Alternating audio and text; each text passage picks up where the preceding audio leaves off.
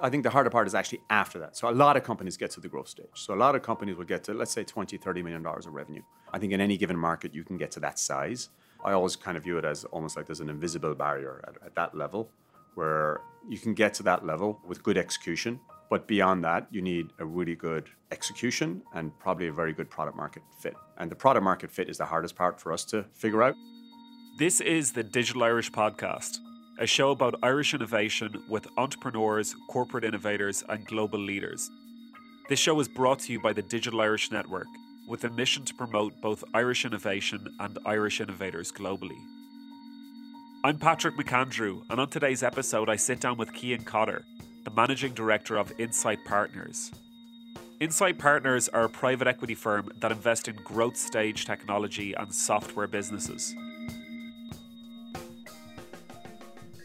As a Managing Director of Insight Partners, Cian spends most of his time travelling around the world to speak with investors. He will speak with sovereign funds, pension funds, and endowments who might be interested in investing in Insight's upcoming fund. Insight Partners are one of the leading growth stage private equity firms in the world. As a growth stage investor, Insight Partners come in when a company has significant revenues, which could be as small as $5 to $10 million, but the average company has revenues of $30 million at the point that Insight invests. Over his time at Insight Partners, Cian has developed an expertise for helping companies go public. And as we get into today's interview, we'll talk about the process of taking a company public. But before we get into Cian's career, let's go back to the early beginnings. Cian grew up in the small town of Cove, just outside of Cork City, where his grandfather had a clothing store, which was eventually passed down to his parents. And Cian didn't grow up in an environment where he was immersed in technology, but he definitely caught the bug for it when he got the opportunity to work at Apple while he was at the University of Limerick. I went there, and the first year I went there, you had to start planning for your co-op at the end of the semester, and I had the opportunity to go to Apple. So Apple would hire 2 people from the class a year, I think, to work at the factory in Hollyhill in Cork. And I got to work in the purchasing department at Apple. It was really my first paid job. And it was just a fantastic place to work. Great learning, great culture, learned all about supply chain management and all the different parts about how to, at the time, if you remember the PowerBooks were just coming out, those gray at the time, they looked like space age laptops. They were just coming out. And so Cork was sort of at the forefront of assembling those. And I was involved in purchasing in a team that was involved in purchasing all the components. It was fantastic. And I did 6 months there, and actually very fortunately met the head of our group who was visiting from Cupertino at the end of my time and invited me to go out and spend a couple of months in Cupertino, which I did. So actually 6 months turned into 8 or 9 months. So was it that summer that you went out to Cupertino? Yeah. So right, yeah. So I think I started at Apple in January, and then in June I moved out to Cupertino and did July, August. Wow. There working How at old Apple. were you at that stage? I would have been I was just finishing second year at UL, so I guess 20. That must have been early 20s. some journey to go out to Cupertino. Crazy. Yeah, I had to get it. I got a J1 visa like everybody, but I had a PowerBook in my bag, which was kind of crazy. And I remember arriving at JFK. This would have been 1992. I remember arriving at JFK, and I think the use it people that you got the J1 visa from arranged to pick you up at JFK and put you up at Columbia University here to give you an orientation for living in the US. I don't know if they still do that today, but that's what they did. And so what not to do and how not to get yourself in trouble. And, the drinking age is 21, so don't be running into bars and things like that. And, and I remember everyone sitting around talking about what they were going to do. They were going to Cape Cod to try and find a job in a bar or whatever. And I'm going to Cupertino to work for Apple. It was a bit surreal. So I ended up, the following day flying out to San Francisco and spent 2 months there. And that was my first exposure to the technology industry. And I absolutely had the bug from there. It was fantastic. What did they have you doing when you were in Cupertino? So I was in the supply chain management group, and they were just starting to implement a supplier certification program where their vendors could get qualifications as preferred vendor status and give them rankings. Just actually out of curiosity, so Yeah. where was Apple at that time? So we're talking about 1992. Was Yeah. that kind of Steve Jobs' first stint at Apple, was it? He had already, I think, left at that point and was Okay. out doing Next. Oh, so Next and, was or if he hadn't, he was about to. Okay. And I went back to college. I went back to UL, and I did a second stint at Apple. So you do 2 co-ops, and my second one was also at Apple. So I went back to In Cork, though. in Cork. Yeah, did the same thing.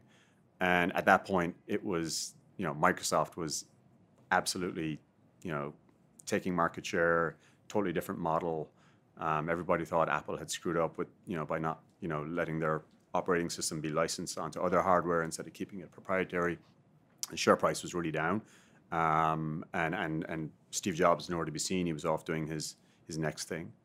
So, amazing to look back now and see where they've got. But when I went back the second time, I actually had to do a thesis for my last year at UL, and they were just starting to. Apple was just starting to experiment with PDAs. So it was the Newton message pad, if you ever remember it. You probably don't remember it, you're too young. It's about 10 times bigger than this. But I do remember the PDAs. I'm holding my iPhone, and it could do nothing. But you could take a pen and write on it. And if I hooked it up, I think I could, through infrared, send you a business card, maybe. You could hook it up to your hotel room and send a fax and things like that. And so, yeah, my final year thesis at UL was, would that become a mass market product? And I started that in that year. And that product didn't take off, but it's really interesting to see how the company's fortunes have changed basically by starting with that. And eventually they got more towards the phone was the. Oh, so you're saying because that was kind of the inception for a deviation on their innovation. For sure. Like, I don't know if there's a straight line from that new message pad to the iPhone, but certainly if you think about what they were thinking of, if you look at what they were thinking of, and certainly I remember from my thesis thinking that, that the applications on the message pad would be the thing. So there'd be an application for the FedEx delivery driver or for the doctor, and those applications would end up being the drive the adoption. A lot of that is kind of, we've all got apps on our phones today. For sure. But that was 1994. So very interesting. Yeah. So you did your stint, you did your time in college, you studied marketing when you were there, right? I did marketing and finance. Yeah. Okay. Yeah. But your interest then during the co-ops was in supply chain management. Yeah, that was just what was available at Okay. Apple. That was I think they might have had one gig in finance in their finance accounting department and one gig available in purchasing, and that was just what they had. And it didn't matter. You were just working at Apple, and you were working in business. You were in a team. It was the exposure to it all. It's the exposure to it all. You were working with a computer in an office for the first time. You were sending emails, which in 1994 was not a lot of emails around you. They had their own proprietary email system called Apple Link. You would literally log in if you remember logging into AOL. Apple Link was like logging into their system, and it was sort of you were connected to the internet for some period of time. You'd send emails, and then you'd log out to save money. Apparently, if you left your Apple Link connected up, or you've been charged for the airtime. So yeah, totally different times. But it didn't matter that it wasn't marketing or finance. It didn't matter. It was you were working in a company, right, and you were seeing how a company operates. And where did you go after that then? So you left Limerick? So I graduated from Limerick, spent the summer after I graduated in Limerick trying to find a job in Ireland in marketing. Marketing was really my chosen specialization. Like every graduate in 1994, figured out that there was not much going on in Ireland. Spent a lot of time traveling around, interviewing with advertising agencies and, marketing departments in companies. And eventually by the end of the summer, I just decided this isn't going to work, and I moved to London. And was that just because there was a shortage of jobs in those types of fields? Yeah, there was nothing. I mean, there was nothing. I think maybe engineers had good opportunities, but I think in terms of just regular sort of business management, very little. Okay, so it was over to London. Got on the plane and moved to London in late '94. And where did you get started with there? Yeah, so I did a lot of temporary jobs and then stumbled across a startup which was called Howard Multimedia, which was all the time while I was there, I was applying for what I'd call proper jobs instead of doing the temping that I was doing. But this company, Howard Multimedia, was a startup founded by an Australian entrepreneur who was taking all the university curriculum and putting them onto a CD-ROM. So he's digitizing all of the curriculum and creating videos around universities, so students who were deciding which university to apply for could use that CD-ROM to decide which university, and they could search the courses. All the course content was in there. Each university made a video around their university, and so I was basically a sales rep for that company. It was a great job. I got to see the whole of the UK. I went to virtually every town in the UK. Any city that had a university, I was going there, meeting the marketing departments, and kind of getting them onto that platform. So I spent I think it was about a year doing that. Wow. Yeah. It's amazing to think about that as a business model back then, isn't it? Just to see how then it was CD-ROM. It was not online. It was a CD-ROM. Yeah. That business still exists today, actually. Really? What are they doing today? I think they put it all online. Yeah. It's a small business, but it's, I think they're still in Australia. So it was founded by an Australian founder, and it's more of a global business, but he's in Australia. But it was a classic startup. I was employee number 2, I think, or something. We were literally working out of the founder's apartment. It was a great experience, but I felt like I needed to get into somewhere with a bit more structure, where I'd actually really learn the ropes, particularly in marketing. So I ended up applying for a job at Canon. So the camera company, and the photocopier company, and so their UK subsidiary had a very large marketing department, and I ended up joining them as a marketing associate, and sort of really went into sort of their management training program, and I worked there for 7 years, and that was where I really learned a lot. It was sort of similar to Apple in terms of a grounding. It was a fantastic place to work, as a person who was, probably just 1 year out of college, to go into a structured environment, into a team. Eventually became sort of a product marketing manager and sort of a leader of a group of about, I think it's 5 or 6 people, launching new products into the market, doing a lot of marketing events, working with salespeople, helping them to sell what fundamentally was photocopiers. So it was tech, but not the leading edge of tech, but also highly commoditized market. Photocopiers are not that different from each other. Yeah. But you spent all your time trying to make them feel different from each other for your customers. Yeah. So it was a good marketing challenge, and it was. What were some of the things that you would do to separate it? Because I can imagine because how can you create some sort of an emotional sentiment around a photocopier? Yeah, it's a great question. A lot of it is around brand. So I would say one of the benefits that Canon had, the brand is very well thought of, and like at a corporate level, they would always have it at sporting events. If you ever saw any of the European Champions League games or Olympics, you'd see the Canon brand. It was just the word Canon. Yeah. And there was a very positive. It was a very positively associated brand. And I think it being Japanese was seen of sort of. I remember when I joined, I think they had their catchphrase was, "If anyone can, Canon can." That evolved over time, and it was seen as too arrogant. And I was like, we need to be empowering our customers. So then it changed to "You and Canon can," but it was always the sort of the can-do. Right. Element of it. But we worked with ad agencies who would put a photocopier in the middle of a photo studio and make it look amazing, and put color around it, and we did TV ads. And so, a lot of it was around just drawing on the strength of the brand. But then it was, I think our job was, I always viewed our job as for the salespeople in the company, once they got in the door to a customer, that they had a fair shot of winning the deal. And it was down to their selling skills to win the deal. And they would, I think I would say, in that industry, because you don't have a very differentiated product, you have great salespeople. Like, that's a really test of your sales skills. You've got a product that is not that different from the others, and you've got to use your selling skills and your techniques. I got to spend a lot of time with some amazing salespeople, and it was a really good eye opener for me. I think we're all fundamentally salespeople in our lives, and it's a great skill to learn, and that was certainly a great place to meet a lot of really talented salespeople. Yeah, I'm curious just on that. Like, what are the elements? Because for selling a photocopying machine, what are you doing to sell there? I'm just trying to think about it in my own head. Where how are you positioning that? Because that is a tough sell.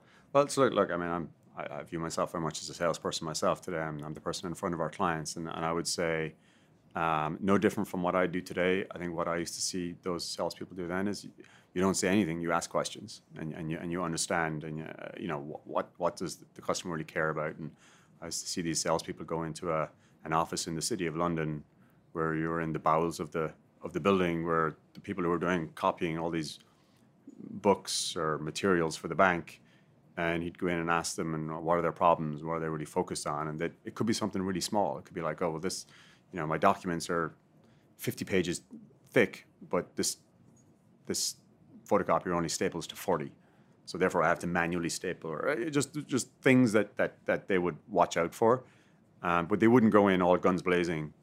This is the best, you know, thing since sliced bread, and you have to have it. It wasn't that. It was much more, you know, building a relationship, and it was focusing on, you know, it wasn't always the person who was as you can imagine, it wasn't the person at the top of the totem pole in an organization that was using the photocopier, but that's who you had to pay attention to, because their feedback ended up influencing what product got chosen. And after 7 years, how did you feel after your time there? Did you feel like you had reached as much as you could get out of it? Yeah, I had. So it was effectively a sales subsidiary. So I was doing marketing, but it was really the marketing communications side of marketing, as opposed to, let's say, more the data-orientated parts of marketing. So I started to get frustrated, and I think there's a general trend with marketing at the time, which I think is quite different today. But you know, it was very much branding and the softer side of marketing, which I appreciated, but I sort of had a skepticism around. Whereas if you look at sort of more using data to make decisions in marketing, I think people do that a lot today, because your customers find you on the internet and everything has data around it. And I had sort of I felt I had gotten to a point where I needed to do something different. At that point, I actually left to join Cable and Wireless. And I wanted to go a bit heavier on tech and a bit more towards strategy as opposed to marketing. So I went in there as a product strategy manager. But that was I joined there a year before the technology bubble burst in the early 2000s, and I could see the writing on the wall pretty, not long after I joined there. And then we had the burst. The market cap of Cable and Wireless shrank. They were doing redundancy programs. I was not chosen for one, but I begged for one, and I missed a couple of rounds, but I begged for one. I had already decided I would leave and go to business school, and I went to business school primarily because I didn't have a better idea of what to do. I thought, okay, I think marketing is a bit limiting. I want to do something broader. I had already minored in finance at UL, and I thought I'd like to do more around finance. Was still interested in technology, but very interested in where technology meets private markets, so private equity and venture capital. And so I thought if I went back to business school, took a year to 2 years at school, kind of re-energize my CV, for want of a better word, and just give myself an opportunity to build a network and kind of take my career in a different trajectory. That's what I did. So I left Cable and Wireless in 01. Okay. Middle of 01, and turned up at HEC in Paris in September of 01. And what led you to go to HEC as a business school? I had a great friend who had been there as an undergraduate. I was very interested in the French experience. So I had already... Had you spent much time in France? Just as a kid on holidays. Yeah. And I was interested in the culture and the language. And so he had recommended it to me as number one, it's a very, very highly regarded school within the French system. So the undergrads that go to HEC, or HEC as they call it, is like the Harvard of the US. No one outside of France really knows about it, but that's what it is. The MBA school is not nearly as highly regarded, although it is today. It wasn't at the time. It's done much better in the last 10 years or so. But yeah, so a friend of mine recommended it to me as a great school. Half the education would be in French. I was interested in that. Did you have a good level of French at that stage? No, I didn't. But when I left Cable and Wireless, I spent the summer studying it in London. So I went to the French school in London and studied it. And I was by no means fluent when I turned up, and I really struggled in the classes that were in French. But got better, and I certainly had good conversational fluency by the time I left. I spent a whole summer in Montpellier. So instead of doing a So I didn't do a UL. I didn't do my co-op. I actually decided I'd take the summer on the beach in Montpellier, which was fantastic. That was in 2002, and I just did French classes every day. Wow. And that really improved. I was by myself. Yeah. So that was a really good way of just immersing myself. And left. Yeah, I ended up leaving there. Can't speak a word of French today, of course. But while I was at Cable and Wireless, I'd been to New York on business a few times. Also, when I was with Canon, I had been to New York on business a few times, and I was dead set on ending up here. And HEC had a exchange program with NYU, so I did a year at HEC, and I did 6 months at NYU here to finish off my MBA program. So was it very that different. exposure when you came to NYU? Then did it give you that vision that you had been looking for? There was a moment where someone at NYU did me a huge favor, probably one of the biggest favors anyone ever did me, without knowing that they were doing me a favor at the time. But because we were I was on an exchange program, was technically not a fee-paying student at NYU, and therefore you weren't able to avail of all the services, for example, career services there, which are very, very extensive at the U.S. schools. The career services are really, really good. But I wasn't really able to avail of that. But the careers person did come in and make a presentation. And she said that if you want to stay in the United States, you'd better have someone who is ready to sponsor you, or you already have citizenship, or you've got a green card, because it was right after 9/11. And it was really hard to get a working visa at the time. I was actually on a student visa. It was really hard to get a working visa. So that was one. And I was like, okay, I didn't appreciate that. That makes it really hard. And then secondly, that said if you want to work in private equity or venture capital, that's really tough because all the fund sizes are shrinking because the technology bubble had just burst. And in fact, a lot of funds have gone out of business. And in my naivety, I turned up in New York wanting to work in technology, private equity, venture capital in New York. And those are all the things that she was telling me was really, really hard. And it was great. It was sort of the kick up the ass I needed to kind of go, okay, I better get creative here. And so actually, that's how I ended up reaching out to all of the firms in New York, VC and tech private equity firms for internships. And so, yeah, within a month of arriving at NYU, I actually started an internship where I work today. Insight Partners. Yeah. So I got to the National Venture Capital Association has a website, and you can click on the New York branch. You can see every single firm that's a member of it. And VC firms and PE firms we're so vain. We have all our partners up on as the team page, so you can email everybody and cold call them. So I did that. I cold called everybody. I offered to work for free. I reworked my timetable where I was doing 2 or 3 days a week at NYU. My criteria for selecting a subject at NYU is it Monday, Tuesday, because that's when I'm going to be at NYU. Wednesday, Thursday, Friday, I'm going to be working somewhere in an office, even if I'm not being paid, and that would be the best path to having this work out, because I had a ticking time bomb in that my study visa was going to expire, and I had to make this work by probably September. And this was January. How long has Insight Partners been around for? 25 years. So it started in 1995. And with the same structure of the type of business that it is today? Yeah, always a growth equity firm focused on the software industry with the flexibility to do both minority transactions and buyout transactions. So fundamentally investing in high growth software companies, private high growth software companies. And so just to flesh that out a bit more, so that's where they've raised their VC fund. They already have some capital. They've had capital to start the business. Mm-hmm. Now they're at the stage of growth, and they need large sums of investment to probably double down and meet the growth that's being demanded of them. Yeah, some of them have not raised capital, and some of them have. Okay. So some of them might have gotten to the growth stage very, very efficiently by not raising any outside capital. Okay. And a lot of entrepreneurs have a healthy skepticism for outside investors like us, and they decide not to bother with it for a while. So today it's harder to find those companies that have not raised a seed stage round or a Series A from somebody.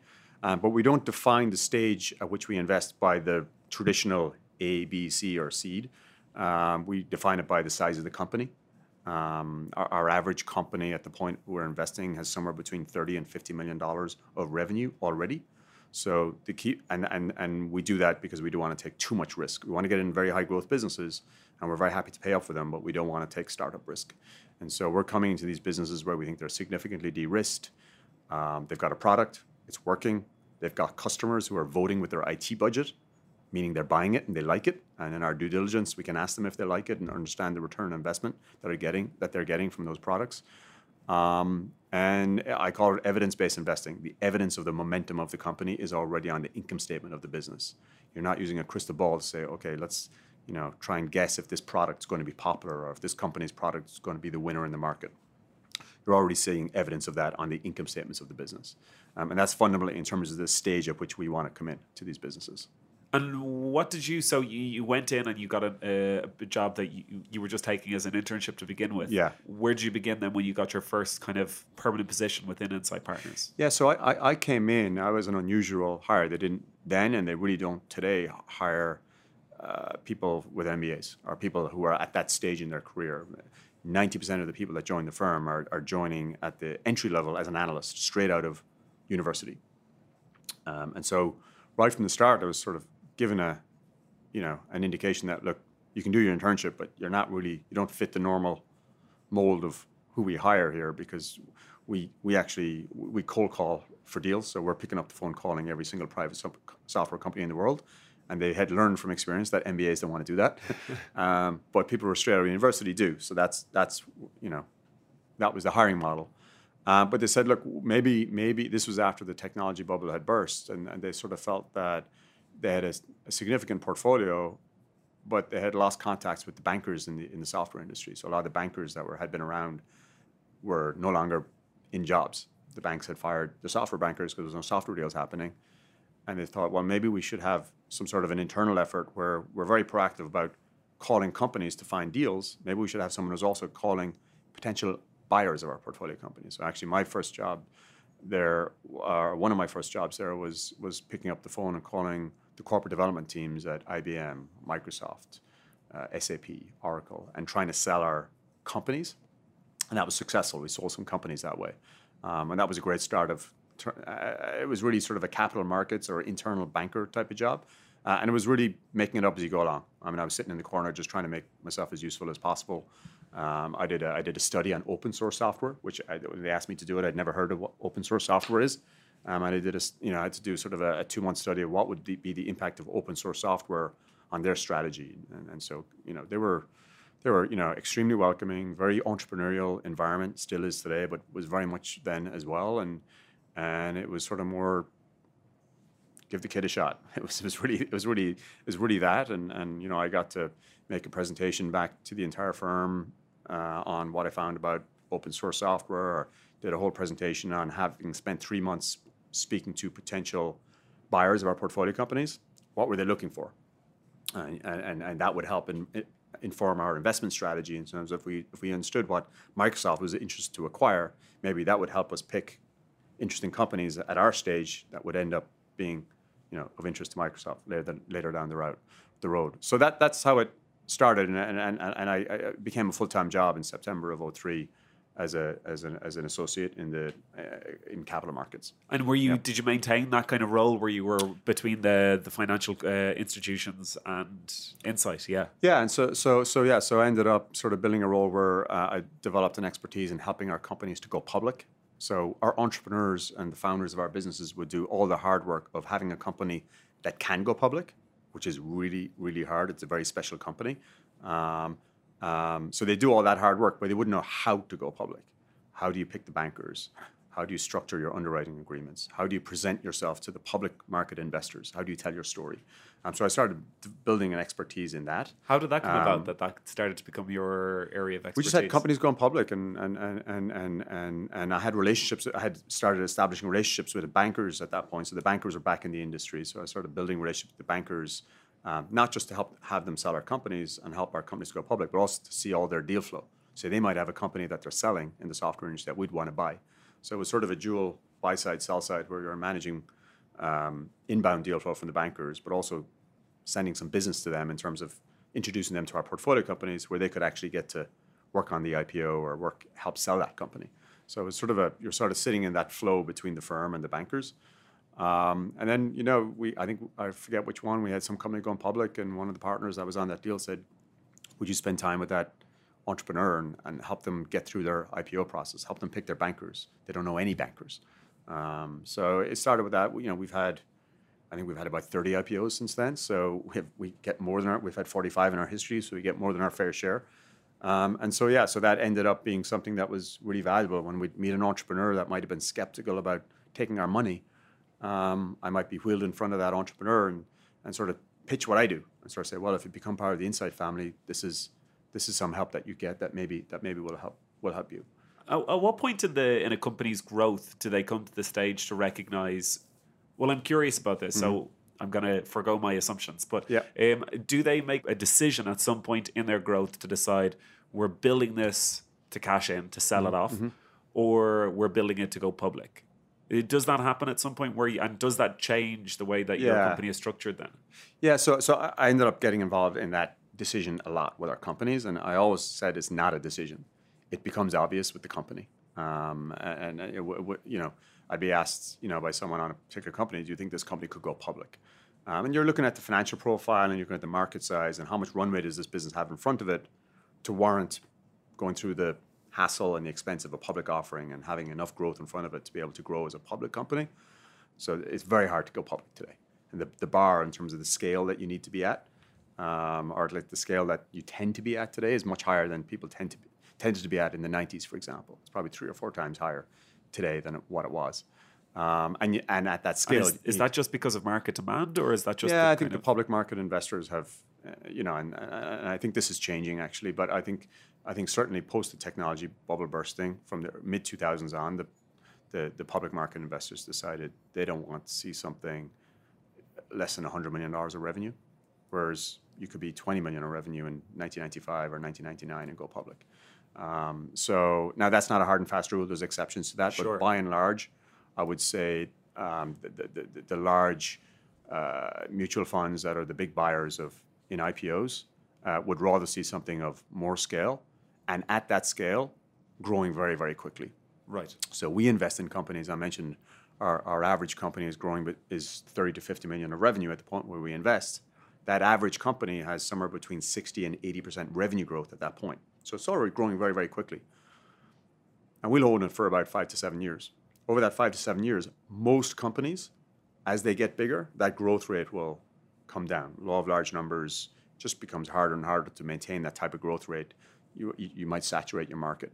And most of those companies will get very, very cash flow positive. Their growth rate will end up being something less than 20%. You're not going public with that growth rate. Very, very hard. Some subset of our companies will maintain that growth rate over our whole period. So we've had a number of companies go public over the last number of years, and the CAGR of their revenue growth rate over the 6 years that we were investors, or 7 years that we were investors, was about 60%. Wow. So they kept on growing at 60%. They end up being really big companies. You're compounding that growth on top of big numbers already. And so that's the one that can go public. Do we know at the point where we invest which path these will go? Sometimes we do, but most times we don't. And nor do the entrepreneurs. And it doesn't matter. It's not like you can't have a fantastic liquidity event in other ways, selling to other private equity firms, selling to a strategic. There's lots of different options for software companies today. Interesting. Yeah. And you get to spend a lot of time then with these founders at that point when they come to that juncture, do you? Where you're kind of guiding them along the right path? Yeah, we do as a team. So our team has grown out on the capital market side. Our team is larger there now. So I actually spend a little bit. I don't spend anywhere near as much time as I used to on that. But we do. We're very hands-on. We're rolling up our sleeves, helping these companies execute on these on their. If it's an IPO, we're very much helping them. If we think they're going to be sold to a private equity firm, we're doing what we call our own reverse due diligence, where we'll sort of look at the company fresh. We'll have one of our team go in and look at the company fresh, at the numbers and diligence as if we were the buyer, and sort of say, what are the things we'd be focused on? What are the holes that we'd poke in this, and what's the data that we'd want to see to make sure that when that company gets into that process, they have no nasty surprises in terms of their ability to execute on a transaction. Right. And something I'm just curious on is the human aspect of that, because we've spoken about it very much so up to this point in the structures, but I'm going to siphon it into two different points. When you are investing in these companies, how critical is that the relationship with the founder, because you're looking so much at the growth of the company? You know, you're much more removed from that personal interaction standpoint than a venture capital firm would be at the very beginning. So does that play a role in the types of investments that you make, where you're looking at the individuals? It does. You're right. It's not as important as the early stage. You know, in seed stage, you're backing a person and sort of saying this person has something interesting that they can do. But we are assessing the teams that we're backing. In our minority situations, is actually quite important, because if that needs to be changed, and that can be kind of stressful. But I think the most important, it is massive. The relationship is massively important, actually, in that the most important part of it is we're actually selling ourselves to them. Right. The best companies in our market have a choice of who their private equity partner is. Right. There's lots of capital chasing software deals. There's lots of good companies as well, but there's not enough. And so a good, high quality growth stage software company has a choice of who their partner is. We're hardly ever in a position where a good, high quality company like that is opposite the table from us and begging us to pick them. That never happens. It's the opposite. We're begging them to pick us. We're sort of saying, pick us. We're going to be a really good partner. We have all sorts of value add services that we talk about that are really helpful for these companies. We're walking in with showing them the deals that we've done, the situations the types of companies we've done that might be in their space that I think is very relevant for them. But no, it's very much us selling them, and that dynamic is really, really important. Interesting. Yeah, it's a complete shift then on the early stage investment. Massive. And with that, are there similarities that show up of similar circumstances or traits, I should say, probably within the individual or their execution, that have got them to that growth stage point? Because that is obviously, that's the cliff edge where so many companies fall off. They don't make it to that point. Is there something that you've kind of come to see? I think the harder part is actually after that. So a lot of companies get to the growth stage. So a lot of companies will get to, let's say, $20, $30 million of revenue. I think in any given market, you can get to that size. I always kind of view it as almost like there's an invisible barrier at that level, where you can get to that level with good execution. But beyond that, you need a really good execution and probably a very good product market fit.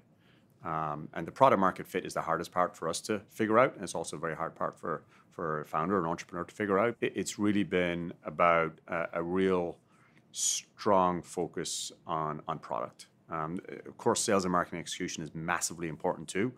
There's probably not as much X factor in that as there is in understanding your product market fit and where your market is going and what you should be doing with your product to make sure that it maintains leadership within whatever market you're focused on.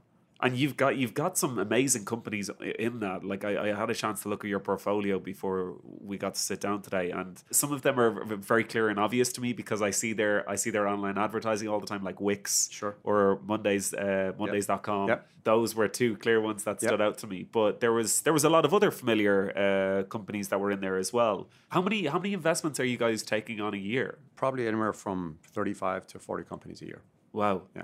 And your role then in the capital markets, could you just explain that to me in greater detail? Because it's evolved from obviously where it began in 2003. Yeah. What are you doing day to day? So and I'll be honest, day to day I don't do a lot of it. There's a team that works for me that does a lot of it, and they are so good. They're very self-sufficient and independent of me and do a fantastic job, a better job than I ever did on it. But I spend most of my time actually on capital formation today, which is different side of the business, which is actually being in front of the clients. There's a lot of synergies between the capital markets and capital formation, but it is fundamentally a different activity. And actually, I'd say probably 85-90% of my time today is on that, as opposed to the capital markets. Adding investors to your fund. It's in front of our clients, so that the sovereign funds and the pension funds, all the institutional investors that want exposure to what we do. It's telling our story to them and encouraging them to invest in our funds and managing our relationships with them.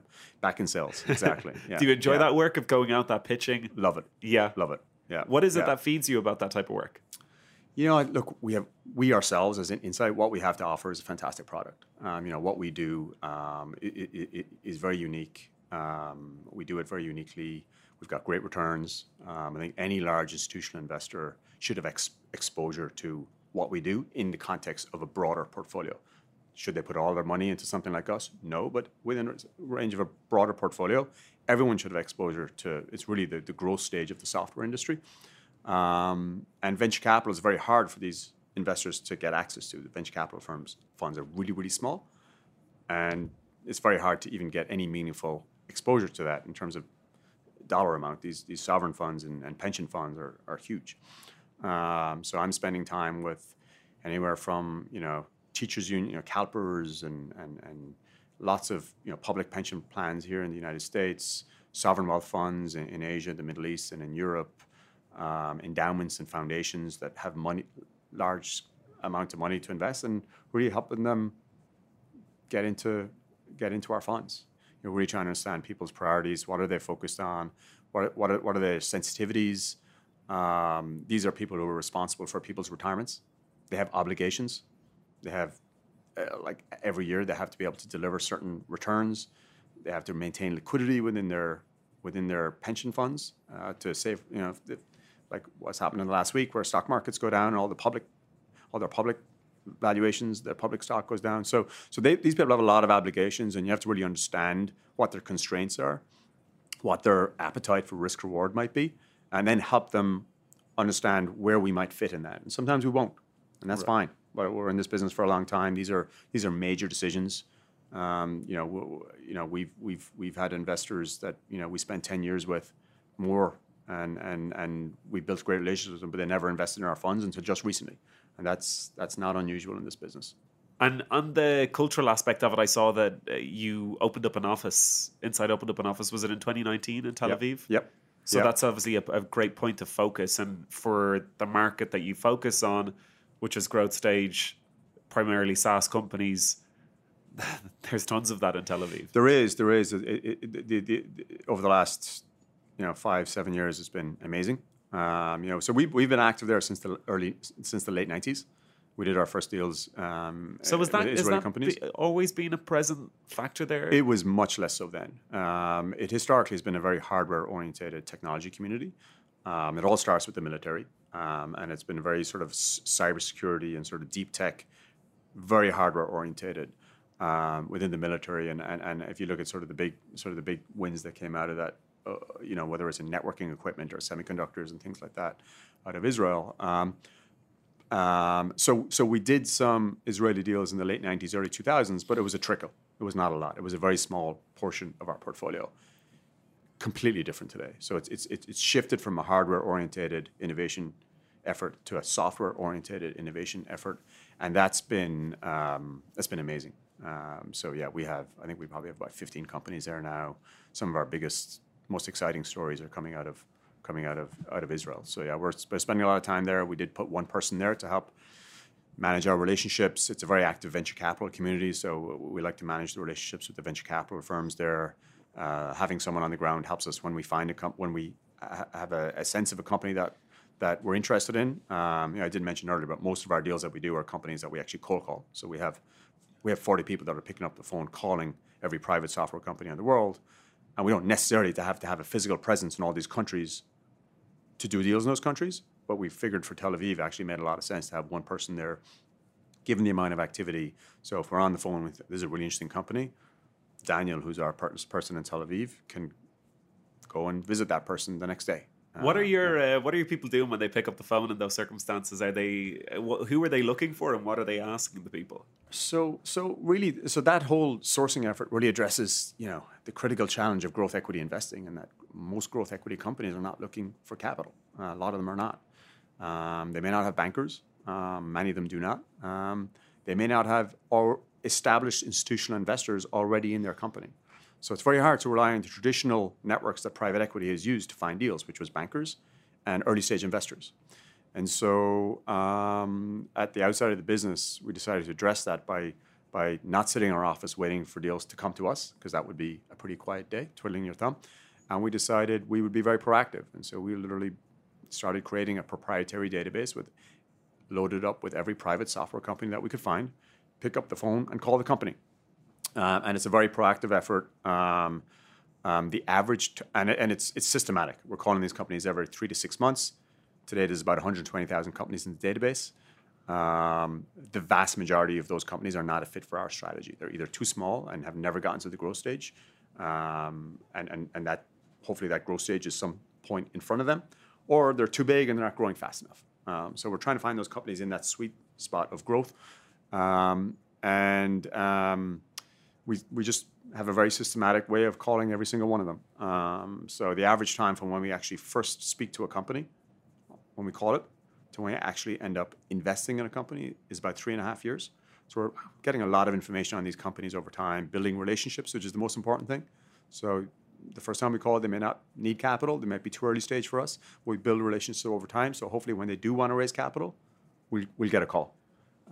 So that drives anywhere from 50 to 70% of the deals that we do are sourced through that effort. And it's easily our most important competitive advantage. It's the biggest asset that we have as a firm. Yeah, it's amazing because that goes back to the kind of the core, one of the core tenets of sales, is going out and doing that outreach. But interestingly enough, through software, a lot of people will try and bypass that and they'll think, oh, well, maybe there's something that we can automate or rely on networks. Look, there's a lot of noise around that at the moment. We've made our own investments. We've actually invested about $3 million in our own technology, artificial intelligence technology, to help us identify what might be the most interesting companies in our database. But there's no silver bullet. It's not spitting out the perfect company. I don't think it ever gets to that. Yeah. This is a relationship business at the end of the day. So many are. So even if it did spit out the name of the perfect company, that doesn't mean you get to invest in it. You still have to be chosen by that entrepreneur. The entrepreneur's done all that hard work of building this fantastic opportunity. They're not just going to give it to you because a piece of AI software tells you it's the right opportunity. It's heartening, I'm sure, for people to hear that's how it's still being done, because there is a lot of noise, as you said, around all the other avenues and opportunities. But still, bringing in sales and business requires that grunt work. But something that I'm just curious on that I'd like to go back to is a lot of the conversations that we have in this setting at some point lead to Irish entrepreneurs and Irish startups growing, and sometimes people will lend in to talk about the fact that the small island limits the mindset of the entrepreneurs of what they're capable of achieving, sometimes feeling like they could sell out for 3 million when they could get 300 million. There's many different conversations that come out of that, but an insight that you have, which I find quite interesting, is a country like Israel, where they are a very small nation, but they have built a very, very, very strong and progressive ecosystem around developing software companies. Have you seen what obviously you mentioned that the seeds of that are in the military and how there's kind of a culture to move into that work from there because you've been exposed to it. But are there things that you see that people do there, or a type of culture and system that's there that could be adopted in Ireland to try and encourage businesses and software companies to develop and flourish within the Irish ecosystem? It's a great question. I've been thinking about it a lot. I wouldn't say I have perfect answers on this by any means, but look, I say there is a lot of similarities. I spend a lot of time in Tel Aviv. Obviously, I spend a lot of time in Ireland. I think the beauty of both is that they are small countries. You have to be very export orientated right from the start. Ireland is clearly an exporting country. So is Israel, and so there's no way you're building a software company in Ireland thinking that it's going to be a really big business by having by just having Irish customers. You can probably do some, but by and large, you're probably not concluding that. You've already got your ceiling. You're immediately. You can imagine a company in the US is the last thing they're ever thinking about is leaving the US. Right? Yeah. They just target the US market. Whereas I think there's a lot to be said for that. I think that sort of outward perspective leads to a lot of really good energy around these businesses, and I don't think it's a challenge. I think actually it makes life easier. The fact that you have to. If you're an Irish company and you have to go and establish your sales and marketing operation in New York or Boston or San Francisco or wherever, I think that's a net positive, and that's what these companies in Israel are doing. I think, look, there's definitely some sort of path where people who are Israel has this conscription where you have to go into the military. There's, for one reason or another, I don't know where it comes from, but there's a path where once you finish your military service, you start a company. That's what people do. They code at the military. So there's you can imagine a lot of deep cybersecurity coding going on within the Israeli military. So you'll not be surprised to see a strong bias towards security software in the Israeli software ecosystem, and we have that in our portfolio too. So there's a lot of there's some natural advantages there that I think we don't have in Ireland. And look, I think you mentioned entrepreneurs potentially starting their businesses a bit earlier, in Ireland, and clearly that has happened, and it's I think it's always hard for us to judge that. I think if someone has built a lot of value, who are any of us to say that you shouldn't cash in on that value? Given if you think of the risk that these entrepreneurs take, I mean, it's just amazing. I couldn't do it. I mean, what they do to build their businesses and I don't know, put their monthly expenses on a credit card or remortgage their home or all the things that you have to do to start a business. I think it's just unbelievable. So whether they sell for 5 million or 100 million or 300 or a billion, I mean, it's all positive. But we had the same issue in Israel. I would say our issue with Israel in the early 2000s was that they would sell very early, and I think there became a realization in Israel where people said, well, we're selling these businesses early, and then that business that I sold to IBM ended up being 10 times bigger, and gee, I could have just kept it myself, or I kept it running for longer and had a much bigger exit, or maybe I would have gone public and would have had an independent business. And for the local economy, of course, maybe they would have employed more people in the local economy, and that obviously has a big benefit. So we did see that in Israel, and that was probably one of our pre-05 or maybe pre-07, pre the recession. That was sort of our observation, and that seems to have changed. Maybe we've been a bit a part of helping change that, because we can come in now and say, well, yes, your venture capital partners are in this for 5 to 7 years, and you've got potential of a good exit in front of you, but instead of selling to that strategic, maybe sell to us. We can be the buyer, and you, the entrepreneur, you can sell a bit, or you can sell all. But what you don't sell, you will be alongside us and hopefully make a lot more money in the long term. And that's our value proposition. But look, I think, in terms of the differences, in terms of, what are the underlying triggers that could help, I would say there's a very healthy seed stage and early stage investment community in Israel who have done well. And because they've done well, they're not afraid of making more bets, put it that way. Yeah. I imagine it's easier to raise seed stage in Israel today than it is in Ireland today. And I think, some of this is just, and I think it was probably very hard in Israel 15 years ago, but now they've had this success. They've had these VCs that have done very well and these seed stage investors that have done very well.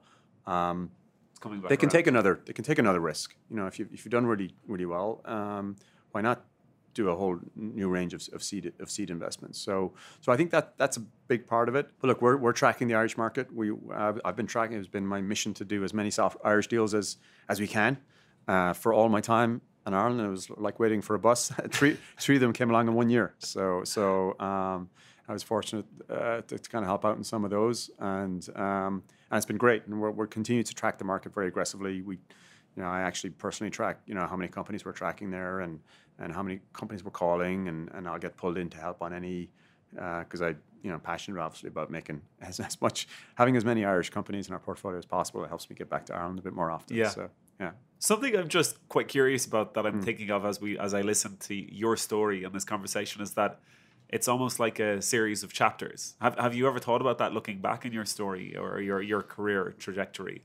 That kind of first bookend being in the marketing sphere, looking at like business in terms of marketing and sales, to your evolution kind of then in towards your first stage at Insight Partners, and then this most recent part in what you're doing now. It seemed that they're distinct within themselves, but they all feed into each other. Yeah, I mean, definitely going and doing my MBA was a watershed for sure. That feels like I always feel like a before and an after. It feels like there was a very clear. Was there a change in your mindset after doing it? No, I wouldn't say so, but I did recognize that the path I was on pre-MBA was not a path that was going to keep me happy. I definitely didn't feel like I couldn't see what I was going to be doing in 10 years' time, for sure. And so as much as I felt like a bit of a risk jumping out and giving up my job and going back to school, it really didn't feel like that. It felt like this is something I had to do. I guess I haven't seen it like chapters because it's just been going nonstop. It's sort of 90 miles an hour for how long it's been. But I do laugh to think that I'm still involved in technology right from my first co-op at UL. And the fact that I did my thesis on the Newton message pad And now virtually every software company that we invest in has a whole mobile strategy to it, and that's a big part of the catalyst for the markets that we're investing into is mobile. So it's interesting that has all come full circle, and that I sort of found a place where my sales skills are really important, my marketing skills are really important, my passion for technology is very much accommodated by what we do, and there's a huge financial component in terms of helping these clients and partners of ours, figure out, whether they should be part of our funds. So it's a really nice combination of all the things that I've been passionate about. I want to say a huge thank you to Cian for joining me on the show today, and thank you for listening to today's episode. If you have any suggestions, please reach out to hello@digitalirish.com and let us know. If you want to learn more about the Digital Irish, you can visit digitalirish.com or message us on social with #DigitalIrish. If you are listening on Apple Podcasts, please subscribe and review the show. It helps us so much. You can also find the show on Spotify, Google Podcasts, and all other major podcasting platforms. I'd like to thank Kieran Kay and Matt Stewart from the Full English Post for producing this episode. I'm Patrick McAndrew, and you've been listening to the Digital Irish Podcast.